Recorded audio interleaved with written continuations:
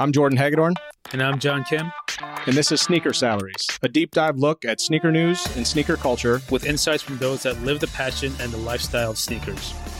Hey, welcome back to another episode of Sneaker Salaries. Today we are joined by Sophia Chang, who is a woman of all trades, designer, footwear enthusiast, startup founder. Sophia, welcome to the show. Thanks for having me. Happy to be here. So, Sophia, you have an amazing journey and have come a long way. And, we were briefly talking off air about your education and some of the things you've been doing. We would love to hear your origin story if you could start us off with that. Sure. I'm born and raised in Flushing, Queens, New York. I know I can go in depth because of John, all the way.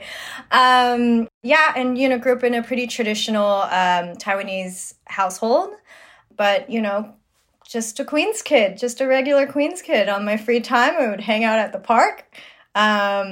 I grew up with pretty traditional parents who, wanted me to be a doctor, a lawyer. All my cousins to date still have these great titles. I've always drawn my entire life. I'm an only child as well, so probably my way of coping and having something to do without getting into trouble. But yeah, I grew up like any other, kid in a bubble would.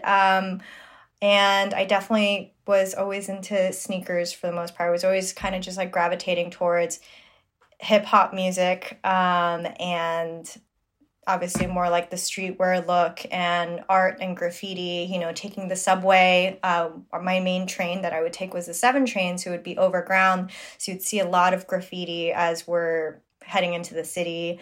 I always loved Shea Stadium as well, I still call it Shea Stadium, but Citi Field now. There's these like really cool neon figures that I was always so inspired by because I felt like there was so much character and personality and movement in just like very simple lines. So I always gravitated towards drawing and art, and I just found that fascinating in that world around me. Well, and can you expand on, so you're an only child. I'm a middle child, so I have some middle You're child the smart syndrome one, stuff too. Usually. Well, I don't know about that, but, can you talk about kind of taking your, maybe that chip on your shoulder or kind of like staying busy, whatever it is, like you were talking about, and then discovering some of the things you love and deciding to pursue that. I think that's something that's really noble and admirable is when people just take a passion or a hobby and then turn it into work. And a lot of times you can never predict that. You can never think about, how to get from A to B or A to Z even, right? So can you talk about nurturing your passion for art and drawing and kind of how that continued to grow as a kid and then maybe even into when you were an adult? Yeah, I think like the nurturing side maybe was not really part of the dialogue for me when I was younger, just because I grew up in a very traditional Asian household. My father was an engineer. He came from a line of engineers. My mom was more of the creative person, but she was a stay-at-home mom. And traditionally, Asian households want you to be the best of the best all the time. And I definitely always had expressed how I had an interest in drawing in the arts. And, my parents, when we have dinner every night, we would use the newspaper from the day and lay it out as like the table mat. I don't know why it's so ghetto. Only my household does this. But I would even like just take a pen and draw over like the portraits of people. And I was just always drawing. And, as I started to develop, when I was a kid, I would walk around the city with my dad and he'd be like, oh yeah, you want to be an artist? You see that guy on the side of the street that's drawing? That's what your life is going to be like. You're going to be there and you're just going to be not making any money and it's freezing out cold and this is how you're going to make a living. And I've always had just a very strong sense of self-awareness where it was like, that's them. I'm not going to be like that. Even with, Asian parents, a lot of times they also like to like give references like you should be like this person. Or my dad all the time when I was growing up would always be like, can you just be normal? Why aren't you normal? Just be normal. And in my head I'd be like, what do you mean? Like I am normal. I'm me. So there wasn't that much nurturing there in terms of the creativity side. I mean, I wouldn't say they like prevented me from doing so, but it definitely wasn't something that was like harnessed or encouraged per se. But it was through high school where everyone's, trying to figure out where they're going in life. I decided to apply for art school. So I didn't get into FIT, which is a very well-known fashion-based university in New York. And I did, however, get accepted into Parsons. So that kind of was what started my journey of learning the professional side, and actually having a whole world open up to me that you can actually really make a living and be a normal person, unlike Dad said, making a living drawing. Like you can be an illustrator where you can put art on posters and movies and tote bags and t-shirts. And it was just this whole world that opened up for me. And all throughout like junior high, high school, as soon as I could get a work permit, I started working. So I would just make some chump change on the side. I worked at Quiznos before. I worked at a bunch of like sneaker stores all throughout Soho and Union Square just to make money so I can buy sneakers. So I've always really have been into the footwear game, especially since I also have small feet. I'm a size 5 women. So there's like a lot of shoes that don't, like women's shoes, Steve Madden, Aldo, whatever, that don't necessarily come in my size. So I always kind of just navigated towards what was available for me. And that's pretty interesting because I definitely share a lot of the same probably life experiences as you do. I mean, I'm not a single child. I'm the youngest of 2, but definitely the pressure of having to excel academically and eventually professionally was like a huge weight on my shoulders, especially because I was a guy and, my traditional Korean American family. And, because I was the guy, there was even more pressure on me. And plus my sister who went to LaGuardia High School for drawing. God forbid. I got into LaGuardia. I wasn't allowed to go. Oh, so your parents were like extra Asian. Yeah. I mean, yeah. But for me, like, it was weird because like such early on, like, I felt like at a young age, like my life was already set by my parents. And I think this is something that a lot of Asian Americans can relate to, is like, you don't feel that freedom. So when I hear about people who got to go to art school, such as yourself, and even my friends who went to, Chicago or RISD or whatever and applied, like, I didn't even know what those things were when I was in high school. I had no idea what industrial design was. I learned about it in my 30s, which is kind of crazy. And I learned that through this job working at Sneaker News and just being in the footwear industry. But I just remember the same thing, like walking around in Flushing or in Manhattan or Bayside, wherever, with my mom, or when we're food shopping, and she's like, "Oh, don't do this sneaker thing or whatever. You're gonna end up working here." And we hear it, and we hear that pressure. And we at the same time, it's like you got to balance like what you want to do in life, and respecting your parents. You don't want to like step on their dreams of having their children turn out to be like superstars. So maybe this is just my opinion, but I think I always envied single children because they had, I guess, no other immediate sibling to be compared to. Would you say that's true or false? I'm sure, like you said, you had, cousins and whatnot that you were probably very often compared to. But do you think that there was maybe some sort of advantage of being a single child that maybe helped you or helped your parents kind of give you that freedom, or no? No, because then all the pressure falls on you and you are the only option and only solution. I mean, even just to frame what you just shared as well in terms of, our culture, it's, if you're not that, you're actually a failure. And it's actually shame for your household and your family. So that's a big part that people forget, that if you're not a doctor or lawyer, if you don't go to an Ivy League, you're not celebrated. And you will forever, for the rest of your life, be compared to the other. So that's like really interesting in our household, like, especially as a woman as well, we're always told to excel in school and do really great things and be awesome. But at some point in your life, you are all of a sudden expected to give up everything and get married and have a kid. So it's almost counterintuitive in many ways, because, I am married at this point in time, and like, I have my parents constantly saying, why are you working so hard? Like, what are you building towards? Your duty is to bear children. You should start a family. That's what's considered a healthy household, a healthy marriage. So, I mean, I've obviously spent like 30 or so years just ignoring a lot of these things and just kind of swatting them away. But it is, I also don't fight it. I accept it as I obviously in today's day and age, as we're all talking about identity and culture and our backgrounds, I understand that this is their story and I'm here to define my own story as well. So it's annoying, but it's part of my culture that I should actually take to heart and celebrate in many ways. Can you kind of expand on that a little bit? I think it's really an interesting point of how you overcame the pressure and kind of that burden almost of, can you live up to your parents' I don't think that's just an Asian culture. I think there's across the board, there's always expectations or things that are expected of certain people. And I will say, it's really hard to find your lane and carve your lane in the world in general. But you had even extra pressure. Can you talk about that process of overcoming it and how important that was? What was in your bones or in your blood that just almost spoke to you, must have spoke to you to say, hey, I need to pursue this? I don't know. I'm still figuring that out. I think, I did definitely have a strong sense of like self-awareness when I was younger. So I knew what I liked and I knew what I didn't like. And I knew what was my truth and what wasn't my truth.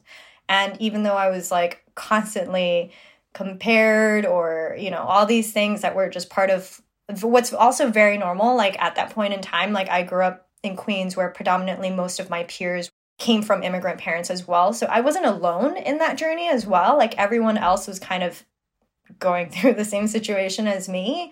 I'm sure we all had to deal with the same amount of stress and those types of like external voices. But for myself, I mean, it's weird to say I just don't care. I just don't care. I just never, as a kid, I was just like, okay, that doesn't mean anything to me. Like that strikes no chord. And that was it, I mean, I'm very fortunate and very lucky to be someone who always had a strong sense of, hey, I wanted to become an artist. I want to draw.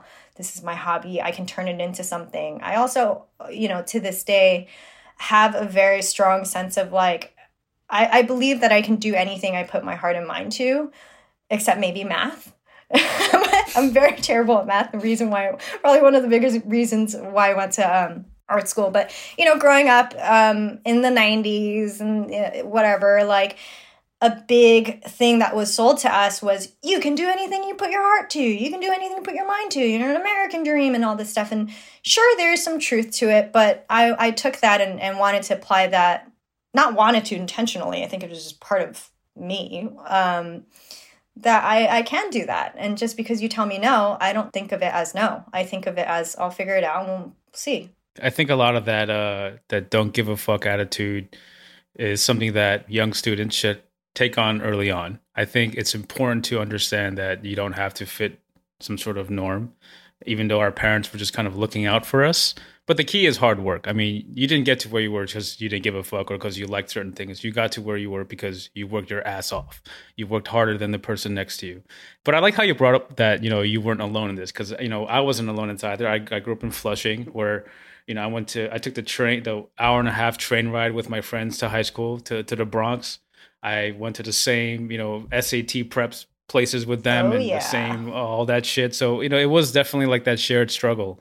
That's why I feel very, very proud of all the Asian Americans like in the fashion / media / arts industry, because there was an extra hurdle that we all had to kind of really jump over that maybe some others didn't really have to. But yeah, just moving on. So you got to Parsons and, you're kind of figuring out what you're doing there. And obviously, you kind of evolve your drawing style and whatnot. What does that entail? How do you learn how to draw? What's the purpose of an art school? Because that's something that I don't really know.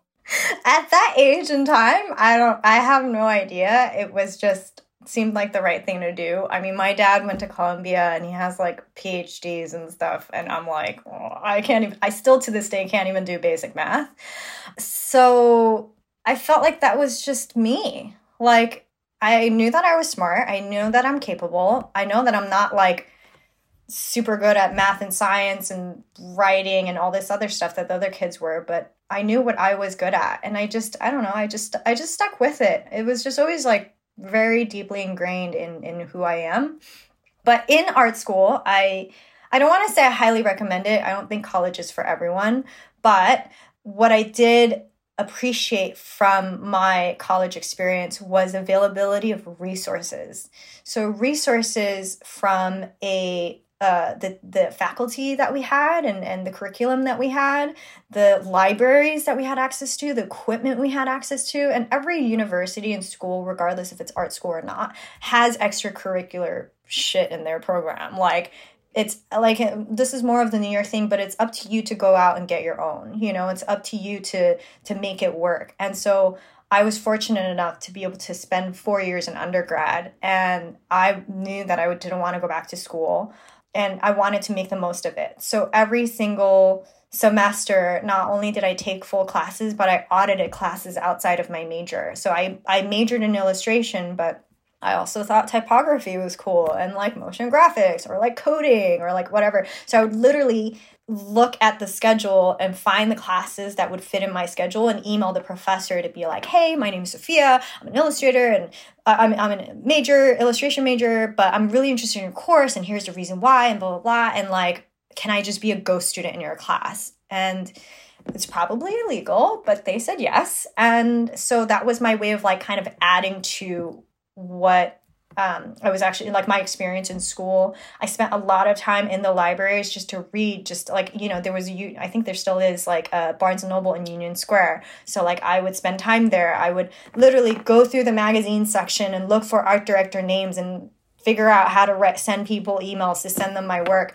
I also worked part-time at the Journeys that used to be in Union Square and the Puma that used to be there. I'm like, look, I'm here. This is the most important time of my life to make this shit happen. So I'm out here to make it happen. And I also like did internships all 4 years as well. Like my first year, I interned with Ryan McGinnis, who's like a fine artist. I basically cleaned silk screens. It wasn't anything magical. It was literally me in a bathtub with a power machine gun cleaning silk screens and getting paint all over my face and my clothes. It was awesome.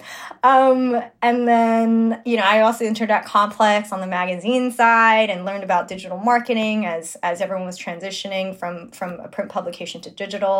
I also interned with a solo illustrator to see how, you know, he talked to his clients, learned about invoicing. I pretty much just scanned sketchbooks all day, but like I'm here, so I want to listen. I want to observe. I want to watch. I want to like take notes, you know? So that was really great. And I also was fortunate enough to work with a graphic designer that worked with a lot of like prominent streetwear brands. So that was super helpful for me to be a fan of streetwear.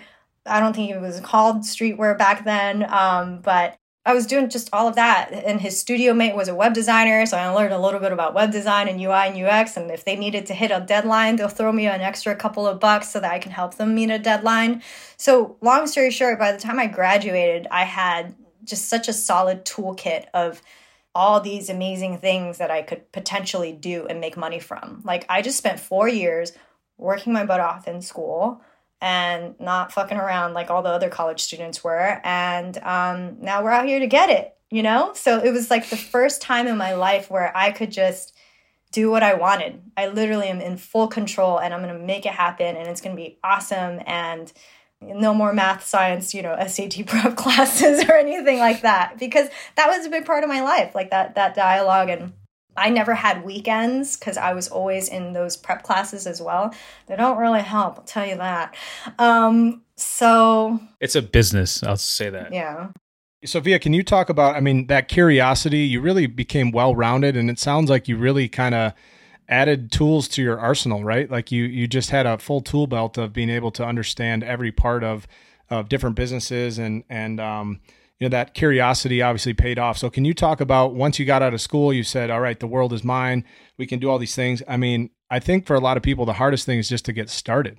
So can you talk about kind of how you got started and started doing paid work or kind of parlayed all of your tools and turned those into actual opportunities to be paid for your skills? Yeah, what my mentality when I was in college was always like, I want to be a sponge. I'm not focused on anything else. I just want to be a sponge and just absorb everything. Like I took a motion graphics class, realized it's not for me. Took a coding class, kind of cool, a bit archaic and crazy. So it's just like learning. I did intentionally have this mindset of like, I'm just going to see what works and see what sticks and what doesn't. But, you know, leading up to graduation, you're also just like, oh, real world's happening. Like, what am I going to do? So I was also out and about as well. Like I'd check out art galleries, I'd check out stuff. I'd occasionally meet people. And maybe my sophomore, junior year, there was already questions like, oh, do you have a business card? Because, you know, people did that back then. I feel like people don't do that anymore these days. But I was kind of on top of it pretty early on of like, yo, they're just teaching us studio classes. Like, we need to learn how to run a business, you know? Like, this is basically a business at the end of the day. So I went out of my way to like build a website from learning how to code. And then I also, you know, made my own like business card in my silkscreen class because I realized people were asking me for these things and I look stupid when I don't have it. So by the time I graduated, not only did I have all these skills I already kind of collected, I also had like bare minimum in terms of like what I could go out into the world with. But my mentality has always been like, when graduation's over, like I'm out here getting the same check as everyone else. Like I'm competing with the dude that graduated 10 years ago, has already been in the game for a while, my same graduating class. So like my approach has always been, how am I going to put myself out there? How can I be different? How can I be seen? How can I be recognized? How can I get paid? You know?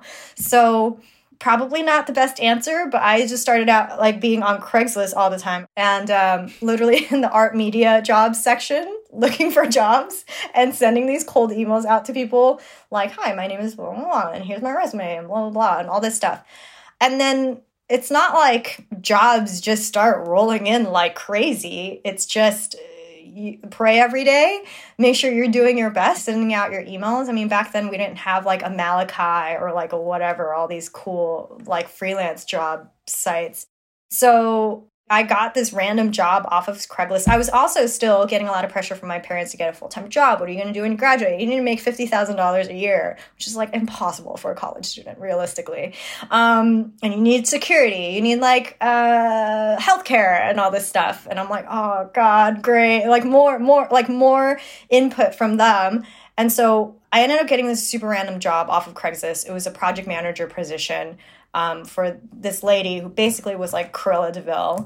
But it was a multimedia like arts company, meaning they put art in hospitality. So like there's a new JW Marriott that's popping up in New York. All the hotel rooms need art. All the hallways need art. The wall above the toilet needs art. They have an Italian restaurant. They need art. So that company was more of like project management, but I actually loved it. It was really crappy. Everyone was really mean to me, but like, and I had to wear slacks. Oh God, slacks, terrible. That was probably the only time in my life I had to shop at like Banana Republic or something. No offense. Yeah, I essentially loved the job because I learned how to deal with like email clientele. Every Monday we'd be like, cool, everyone sit down. All of the project managers go through all the clients on your list. What are the project updates as far as the progress of everything? But I did it for a while, and then they realized I could do graphic design, so they moved me to the graphic design department. But, you know, I wasn't really happy there. There was a point where I was waking up every day, and I was like, I'm not really happy, and I worked really hard to get here, and I think this is stupid. So, and I know I deserve more and I can do more. So I decided to leave that. I was also like making probably like $22,000 a year. I think they called it a salary, but that's not a salary. And so I left that job, and then it was just kind of back to freelance. But at that time, there was also just like random homies that, you know, also went to school, also graduated, also got their first job, kind of needed graphic design.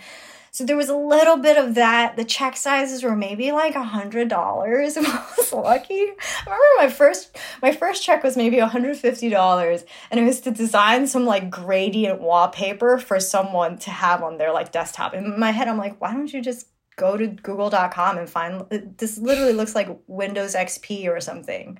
But if you want to pay a graphic designer, like I'm here for it.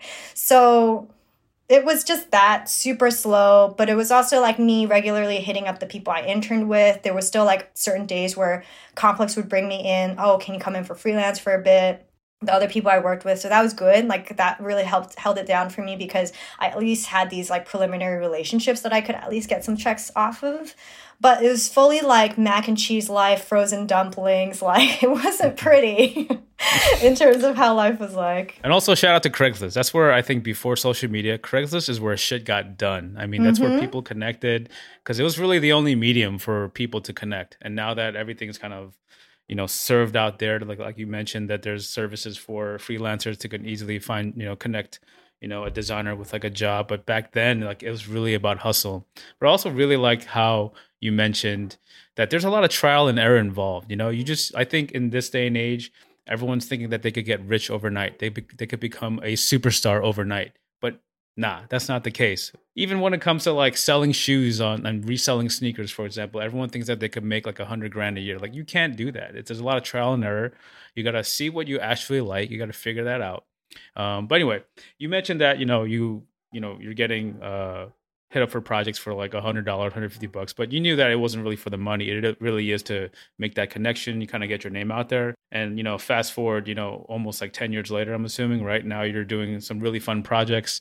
What were some of the fun projects that you really enjoyed doing that you thought, man, like, even though I'm a seasoned veteran of the design game, like I can't believe like I'm doing this project. What are some of the standouts? It's weird to say, but I kind of love all of my projects for the most part. I like work. I'm also a bit obviously an extrovert, so I like people. I like working with people. I like working with personalities. I've learned to love the process of negotiation. I've also learned a lot in terms of not getting myself in like a crappy situation where I'm doing more revisions than I need to, or situations like that. I mean, a lot of that has to do with the trial and error, but I mean, I was lucky. One of my big breaks projects was with Anthony Bourdain. I was able to work on a series of posters for No Reservations, RIP Anthony Bourdain, but that job kind of came through just a friend who plays, his name is he's actually a rapper, Asian rapper, and he knew someone who worked at a production company who needed an artist to design a poster for one of the episodes, and he's like, hey, I know a girl. So I ended up doing this one-off poster. I don't think I got paid for it even. It was just for like Travel Channel to put on their Facebook. This is like early days when like before brands were really on Facebook, and it ended up getting an amazing response for that one episode. And so I actually got a direct call from Travel Channel to watch all the episodes ahead of time and do posters for all of them, which he then signed, which they then gave away online on Facebook. So that was really, really cool. And not only was it obviously big break, big name, it was like my first time actually getting like a real check. It was kind of almost like a body of work because it was like a thesis. It was like, I think 8 different posters, 8 different illustrations. But more than anything, like the client was just chill. Like the client didn't have much feedback. That was probably the best case scenario you could ever wish for as an illustrator or freelancer. And that's not always the case. So that was definitely one that stood out. But I'm really grateful because in the past like decade, I've been able to work with amazing clients. The roster only keeps growing. I have a lot of returning clients, people we've worked with for years who are like the lead at certain companies. They hit me up when they move to other companies, vice versa. So I also learned a lot from one of the guys that I had interned with. I mean, there's always gems with the people you intern with. Like one guy has also said like, at the end of the day, he was a streetwear designer. So he would teach me like colorways, tech packing, all this stuff that I wasn't learning in school, and designs and stuff like that. But one thing he always said was like, when you're a designer, you're not creating for yourself. You're creating, especially if you have a client hiring you, you're creating for the client, you're creating for the customer at the end of the day. So your opinion really doesn't matter. And I was like, oh, okay. So that was always my mentality of like, I disagree with a client or I think their art direction is not great. There's moments where I try to coach them into a different direction, but a lot of times like I'm here to do a job. So let me just make sure I do that job well. Well, we've learned a lot about your background and kind of your journey. It's really super interesting to hear kind of how you go from, kind of the underdog, right? Where you had big expectations growing up and, went a different direction than a doctor or a lawyer, but have really, put out some beautiful work and made a lot of people happy. That's something. I'm actually a big collector and loved your Topps 2020 project. Thanks. I thought that was amazing. I love the Ichiro one and some of the other ones were really cool. So, with that said, what we learned from you was your curiosity and your ability to kind of become well-rounded was very important in your pursuit. And you mentioned it, all of a sudden they were like, oh, she can do graphic design. So they kind of moved you over, and being the queen of all trades, is great. Being a jack of all trades, being able to, bounce around and kind of help out where you can, wear many hats. I think as a business owner, you have to wear many hats. And you even mentioned talking about learning how to do invoicing and dealing with clients. That's a huge part of it. And it's really cool to hear that you've fallen in love with the process of negotiating, which is obviously very important to have a lucrative business. So with that said, also, you said this very early on, and I love this. It resonated with me, of finding your truth and pursuing your truth. I thought that was a very profound thing. And then also talking about how if you set your heart and mind to anything, you can do anything. And that's what we really talk about. John and I have both pursued our careers and been very fortunate to, we've had doubters and haters and things and stuff, but over time, we've really been able to shine because we love what we do. And that comes through with you as well. So I just want to say thank you for coming on. Thank you for being a part of this and sharing your story and your personality and everything with the world. Last thing we have for you is, based on all of that, I just broke it down for everybody, but do you have any final words or advice for anyone listening about pursuing their truth, or kind of how to make it happen? I think more than anything, like the skills part is really important in your recap of my whatever I just said. I think like the skills part is really important because like when you actually have, if we're bridging the idea of like you can do anything you want to do, like you're going to need to put in the hours, you're going to need to get the skills, right? But like if you actually get as many skills as you can, you don't have to be a master in all of them, but like have a general good, well-rounded understanding, you could do whatever you want. Nobody can stop you. And if there's certain areas that you think you can improve further, then continue to graduate in that direction. No one can stop you if you have all these skills, and you will only continue to grow. So that's the best thing that I think anyone can do. And in that process, that will only help people like figure out what their like North Star is, what like is that big grand vision of what they want. In that process, I believe that they will discover like what's true to their own passions. But I was always just obsessed, and still am, with, I call it skill hoarding. Just hoard as many skills as possible, and sneakers. Absolutely. I love it. I mean, even me, myself, I think in many ways I can, like I mentioned before, I can relate to you, but I went down the medical path. I went to an Ivy League and all that kind of stuff. And I literally I turned it away the moment I graduated. I knew it wasn't for me. And I think something that I learned later on, which I think is probably the best piece of advice that you gave so far, is just to learn. Just never stop learning. And I think learning is part of that process. Learning is really the key, because no one's going to stop you from learning something, right? But if you want to become like a star overnight and gain success overnight, people will get in your way because it's just not possible. So learn as much as you can. And you know what? The more you learn about certain things, you'll discover if you like it or not. And if you like something, then you're just going to continue down that path. And that's how you find your truth, as you say it, I think. So I really appreciate you taking the time to come on. I've always wanted to meet you because, we have very similar backgrounds, especially being from Flushing, Queens. So I'm sure we have a lot of fun stories to talk about, just acting a fool at, municipal Burger parking King. Lots and whatnot. And Burger King. Urban Terrain. Yeah, Urban Terrain. Oh, I worked at Urban Terrain for a very short period of time, mostly because my friends wanted to shoplift there and they needed a scapegoat, or not a scapegoat, but a guy to cover for them. But you're the plug for all the steep techs back then, huh? Oh, absolutely. Oh, definitely. But it didn't last too long. But anyway, again, thank you so much, Sophia, for coming on the show and for sharing, a very short recap of your professional life. Hopefully the people who have listened can take something from this. And thank you again. Cool. Thanks, guys. So that's it for this week's episode of Sneaker Salaries, but let's keep the conversation going online on our social media channels. You can follow us on Instagram and Twitter at Sneaker Salaries and hit us with a DM or a tweet. You can follow me personally on Instagram at John BEEJ Kim. And you can follow me on Instagram at Jordan Hagedorn. We'd love to hear your feedback, and if there's a topic you want us to tackle or a guest you want us to have on, you can reach out to us at sneakersalariespod@gmail.com. If you like the episode, feel free to share it with your friends and help spread the word. And please show us some love by leaving a 5-star rating and positive review so we can grow this podcast. Sneaker Salaries is a sneakernews.com and 1:37 p.m. partnership and a Gallery Media Group original production.